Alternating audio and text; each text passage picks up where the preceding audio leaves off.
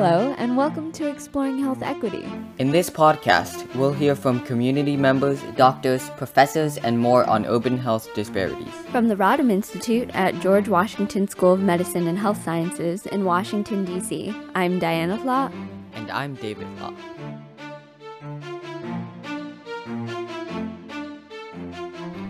In this episode, we'll focus on the health inequities resulting from varying degrees of economic stability. Wanda Polite is an outreach manager of Turning the Page and a health advocate who lives in Ward 7. She points out how lack of economic stability can affect the health of residents in Ward 7 and 8. So in this community, people have jobs, but they're usually part-time. It's economically disparate neighborhood.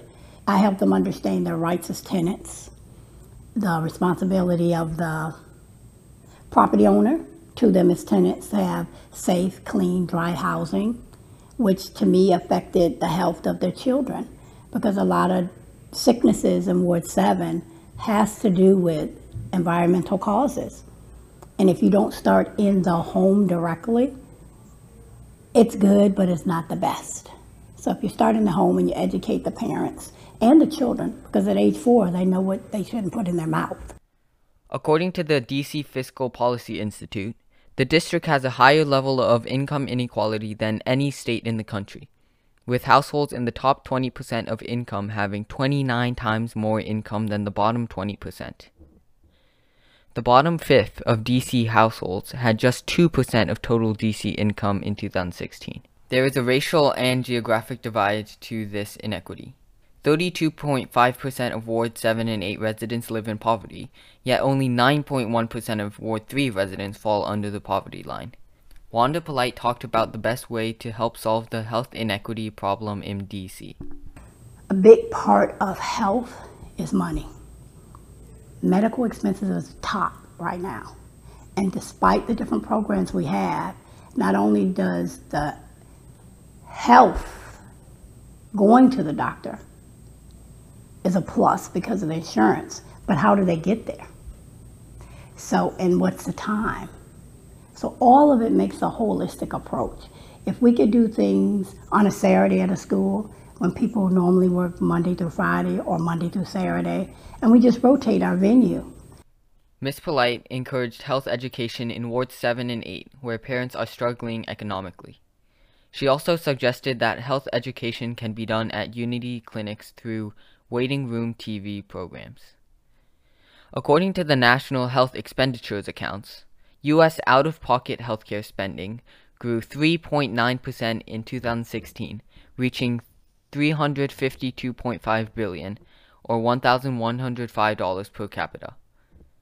Hospital care spending rose just under 5% in 2016.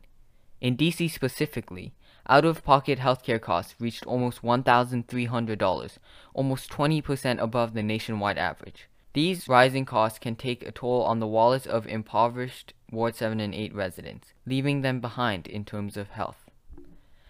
As a result of rising healthcare costs, economic stability has become an increasingly important factor in healthcare. There are other factors that complicate health inequity, such as lack of clinics, hospitals, and transportations. Here, Wanda Polite talks about it. And how in Ward 8 they have one hospital. That is very discouraging. It's discouraging in that if you get sick and you live in Ward 8, you only have one hospital. And because you live in Ward 8, which is the poorest ward, you definitely know there's no transportation outside of public transportation, which looks good to the naked eye.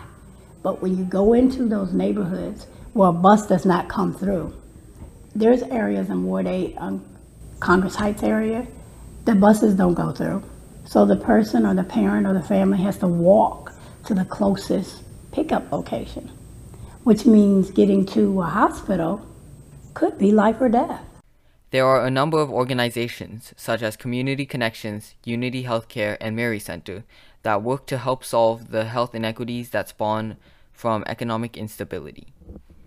Community Connections especially helps families with histories of homelessness and concurrent behavioral health conditions, and who may also be recovering from trauma, addiction, or HIV and AIDS. Ishan Haru, Director of Community Impact at Community Connections, on what the organization is doing in Washington, D.C. People can come through the front door of Community Connections for mental health services, for substance abuse services, as well as housing. So usually it's one of those three things, and we kind of do a triage to figure out what a person needs. They may need all three. And then in my capacity, I work with people primarily on the housing side and try to figure out housing as a support, as an intervention for folks so that they can really stabilize and do well in their treatment. As Haru said, good housing, which falls under economic stability, is key to making healthcare more effective. He said he is doing this work because he wants to help serve the most vulnerable people in Washington, D.C. I think I just wanted to do my part to make Washington, D.C. a much more inclusive city. I think if you look at the history of Washington, D.C., it has quite the history of redlining. So a perfect example of that would be east of the river, which is in Anacostia, Ward 7, Ward 8, which has traditionally been extremely poor, lacking resources such as supermarkets, even libraries. Trying to fix those things, really serving the most vulnerable populations of Washington, D.C. Another organization in the fight against health inequities is Mary Center.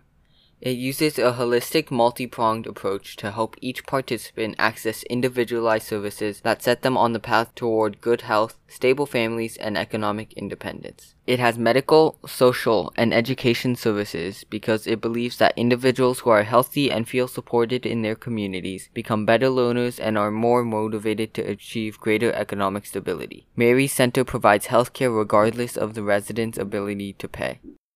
Despite the work of Mary Center and other organizations, economic stability plays a major role in creating the health disparities that plague DC. Health professionals, especially when dealing with patients from economically disadvantaged areas, need to recognize the barriers economic instability can create, such as competing priorities and restricted access to certain resources. This podcast series is led by David Law and Diana Law at the Rodham Institute. We'd like to thank the Rodham Institute at the George Washington School of Medicine and Health Sciences and the Johns Hopkins Digital Media Center. If you'd like to find out more or donate to the Rodham Institute, please visit our website at smhs.gwu.edu/Rodham Institute. Thanks for tuning in to Exploring Health Equity.